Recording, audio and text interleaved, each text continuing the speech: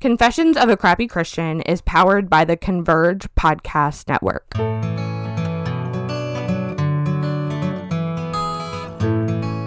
Hey y'all, welcome back to another episode of the Confessions of a Crappy Christian podcast. I'm your host and resident crappy Christian, Blake Guichet, and I'm so pumped to be bringing you season 2 of this show, packed full of more people telling incredible stories of who God is and what he's done. Today I'm chatting with Susie Robb, mom, business owner, and interior designer. We're talking about the importance of creating a sanctuary in our homes, the beauty of using your gifts for the glory of God, no matter what they look like, and some practical interior design tips. Susie, hey, thank you so much for coming on the show today. Hi, Blake. Thanks for having me. I'm super excited to be here. I know. I'm so excited to talk to you today because what you do is so cool and such a beautiful concept. So to get us started, can you just tell us a little about yourself, about your business, and about your nonprofit? Yep. My name is Susie Robb. I am an interior designer and shop owner. I own the store Shop From. I've always just been passionate about interior design, and I really feel like God had led me to a place where I was working in the home decor industry on the retail side, and then just with a whole lot of courage opened up this interior design arm of the brand. And that has evolved into what you see now, which is our nonprofit, the 626 Foundation. And so the 626 Foundation, what we do is interior design for families. We are completely donor funded. It's all done by the grace of God. So it's new. We just launched in November and we just completed our first project, but it is my baby and I feel like my life's purpose. I love that so much because it's our home is so important. And I think that for some reason, maybe especially as believers, we have been led to believe that caring about your home is frivolous or unimportant. And I mean, I absolutely was raised in a home where we were taught that your home should be a sanctuary and you should feel safe and that there are like tangible ways to achieve that. Mm-hmm. So when you walk into a situation with 626 and you're I know you've just completed your first project, what does that look like? Like, can you kind of walk us through a little bit of what that process looks like? We've only done one under the umbrella of 626 Foundation, but I have been doing this without knowing I was doing this for a while. And Absolutely. God just kind of showing, really illuminating the path. But real quick, 626 stands for Matthew 6:26. So that's the scripture that, look at the birds of the air. They neither sow nor reap, and yet your heavenly Father feeds them. Are you not much more valuable than they? And I feel like nothing is by accident. And so when I kind of got to this place of opening this interior design firm and then making it a nonprofit, it was really just obvious that that's what it was going to be called, the 626 Foundation. So the whole thing is based on the idea that God will provide. It's about provision and then also about self-worth. God calling you more valuable than the birds. That's why he's going to provide. And so it's that the idea of provision. So but to answer your question, sorry. No, that was great. I was doing a lot of projects before we launched the foundation. And I mean, I'm telling you, 9 times out of 10, it was for people that you didn't really know it at first, mm-hmm. but over, the design process and getting to know them, realizing, oh my gosh, they have walked through something that has made them stuck in their personal life.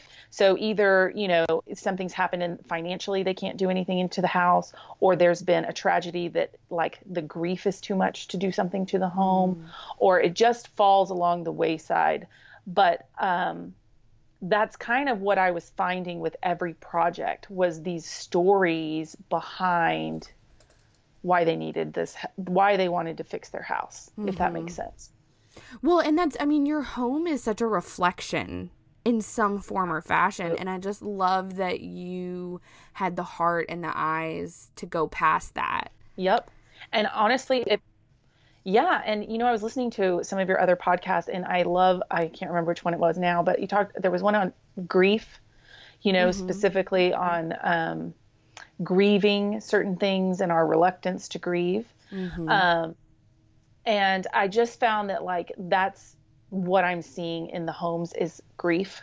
Mm-hmm. Um, and it's keeping people stuck, and then it's clutter, um, Mm-hmm. things breaking, being unhappy with the flow, and just the home sets the tone for your life, Mm-hmm. your day to day, but also your life.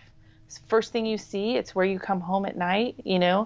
I think it's supposed to be refuge, and for a lot of people it's prison. Mm. So our heart here is to help change that. And we're hoping that by giving people more optimism about their future, which then in turn they can cultivate love for each other and their families, and kind of, if they haven't, start grieving, but also start healing. Mm-hmm. So it's like it's a part of the healing process, if Oh, that makes sense. absolutely. No, that absolutely makes sense. And I feel like this is a gross simplification, and I don't mean it that way, but I mean, even just for us in our home, our home as of now doesn't hold any great trauma or grief, but man, when it starts to get cluttered with crap, I feel it in my soul. Like, for real, when the Yeah. toys are overflowing and there's clothes everywhere and there's just junk. And so actually right before you and I are recording during the quarantine, but even before, we did a massive purge, and I swear I could breathe easier Hmm. after. Hmm. We did a couple of little touch up things here and there, but just throwing away stuff that I didn't even realize was suffocating us was it breathed so much life into our home. And that's just a really simple, like, we just threw a bunch of crap away. Oh, absolutely. And you mentioned quarantine. I think now more than ever, I'm seeing the importance of what we're doing, Mm-hmm. because now the people who otherwise would have tried to avoid the pain in their homes are being quarantined in them.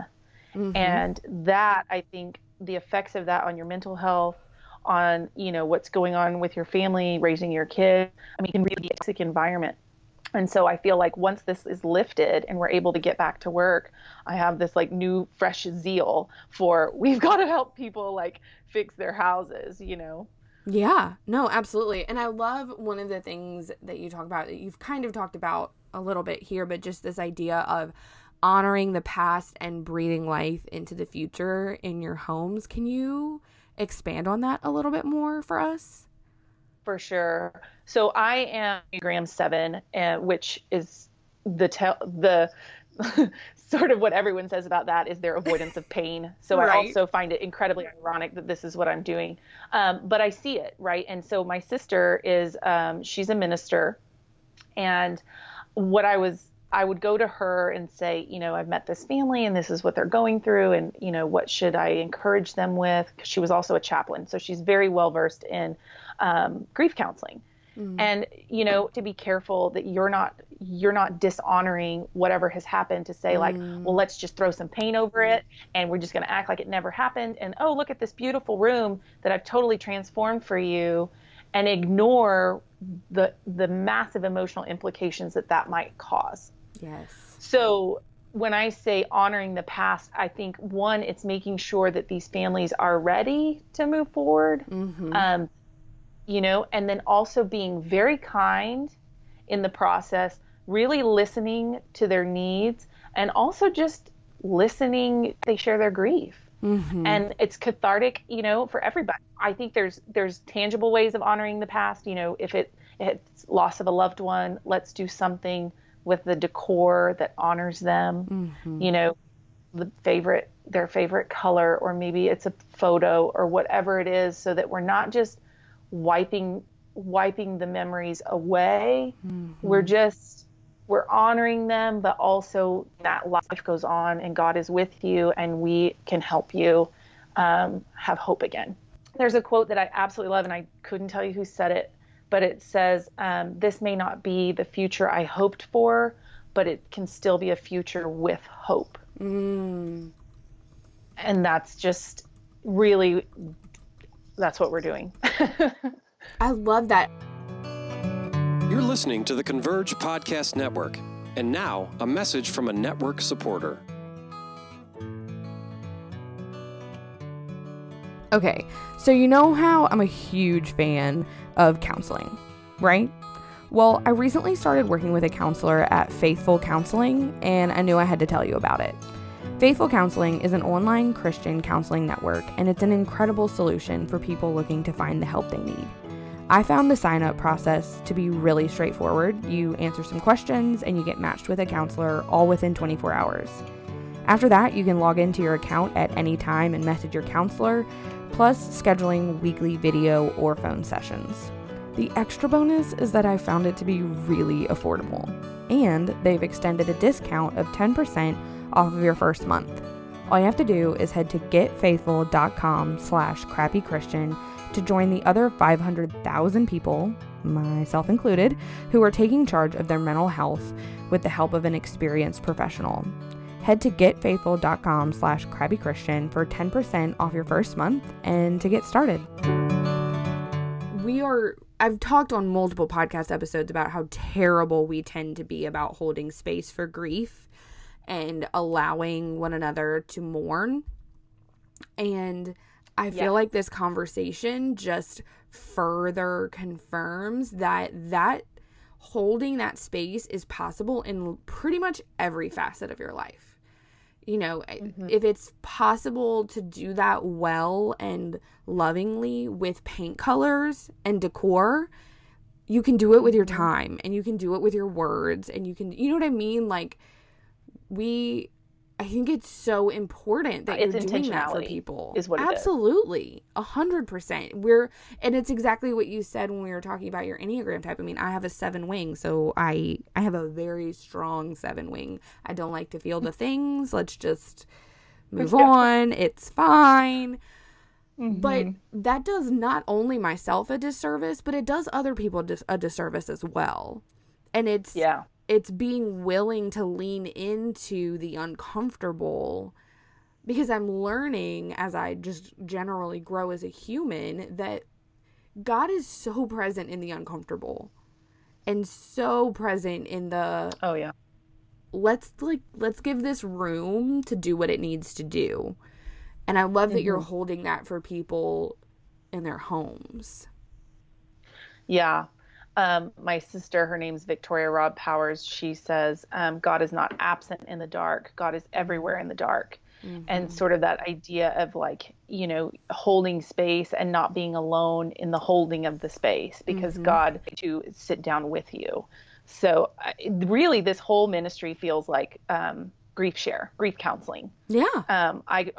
I went through a divorce about 3 years ago, and I taught divorce, care, which was basically, you know, grief counseling. And I see again how God wastes nothing. And so now I'm able to do it with my career in these, you know, by helping people in their homes.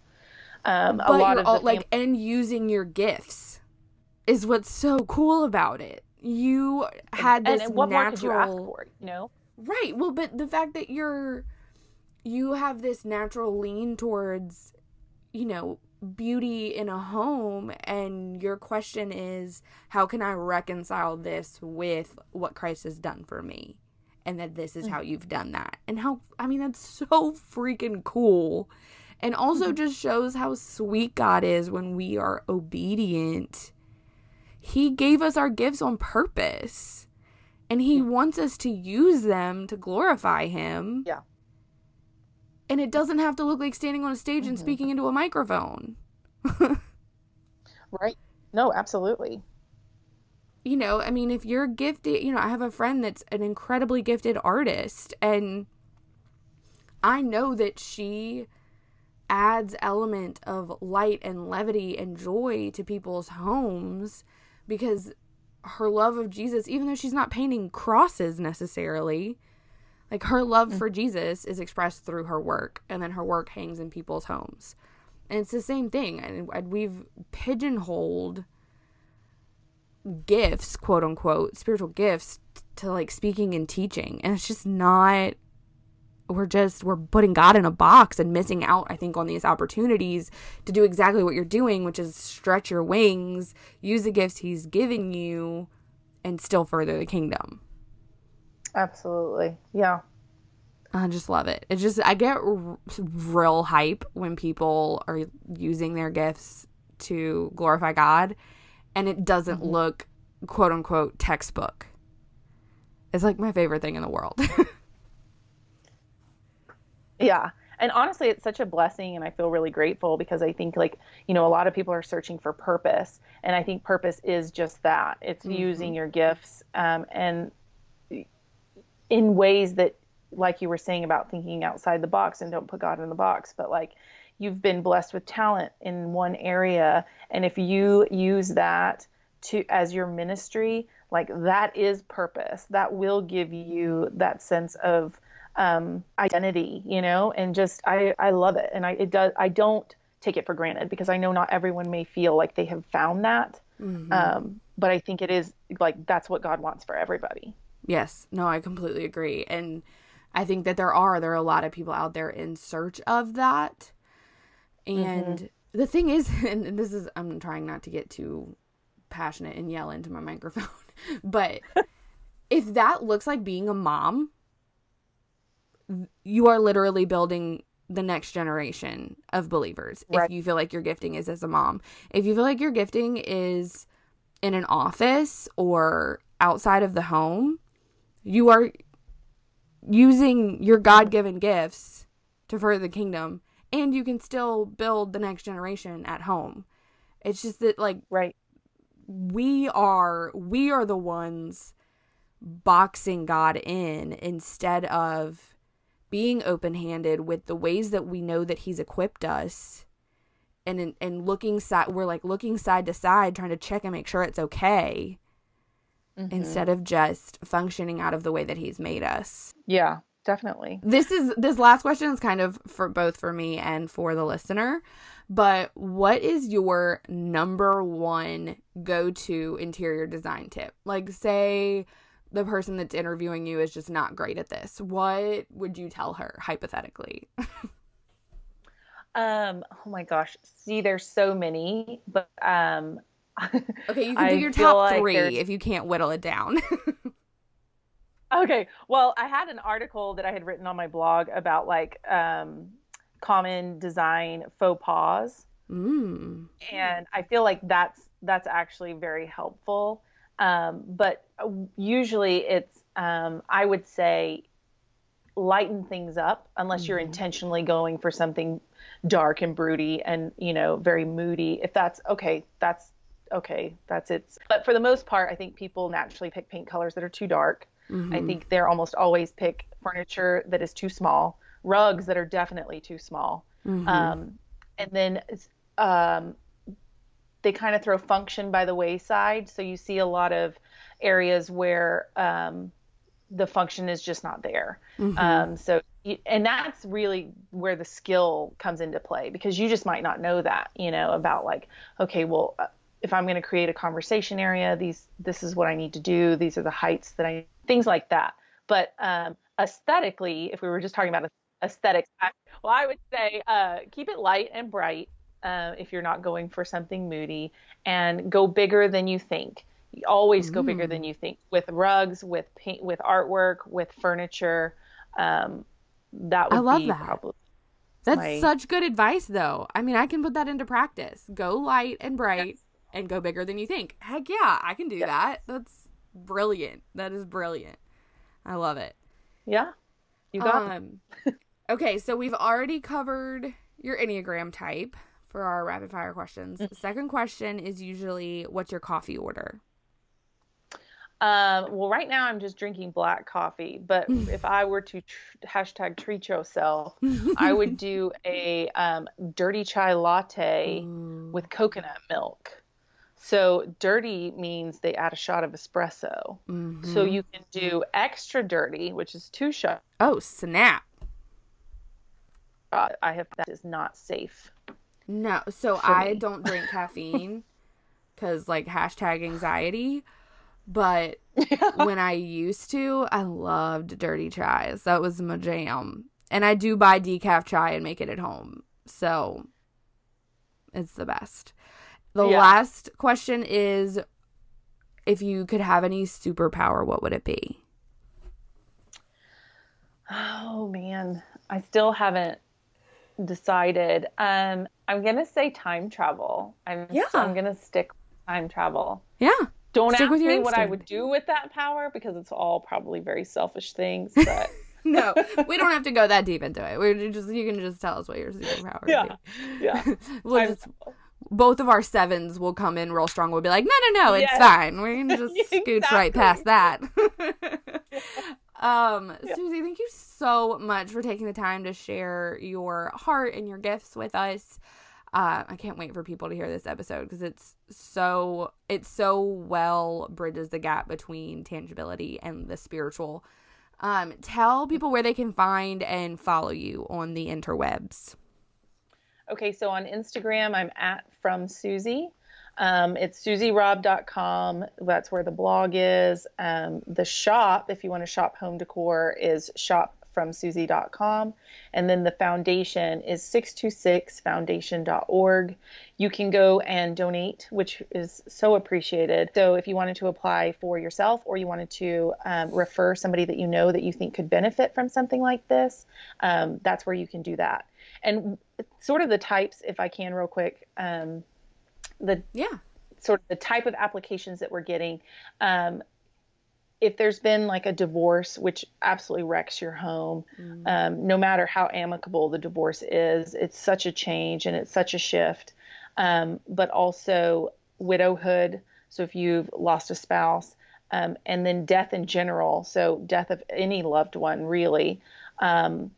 Illness, if a disability or a terminal illness, basically anything that has ravaged your home, loss of employment, something that has shifted things for your whole family where you feel like you hate coming home. Mm-hmm.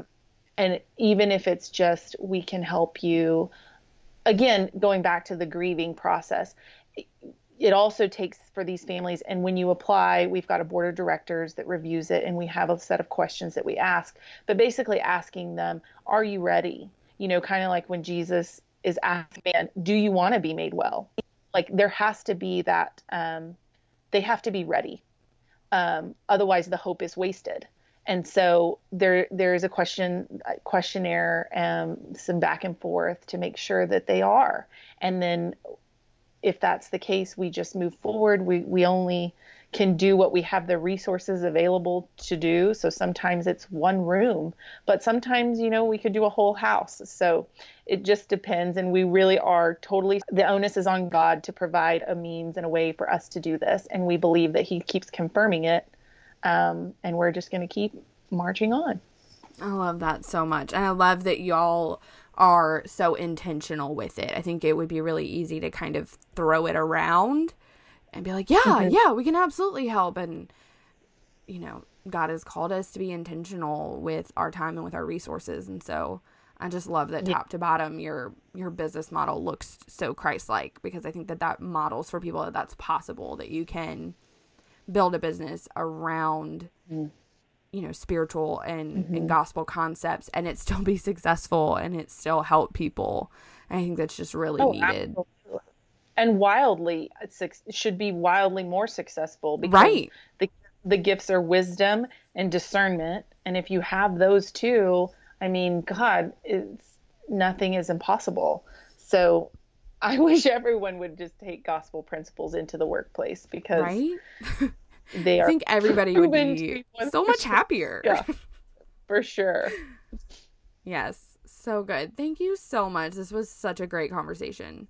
Yes. Thanks for having me, Blake. All right. That's it for this week. Thanks for tuning in to another episode of the Crappy Christian Podcast. And hey, by the way, if you super loved it, can you go leave a 5-star review wherever you're listening? That'd be awesome. All right. See you next week.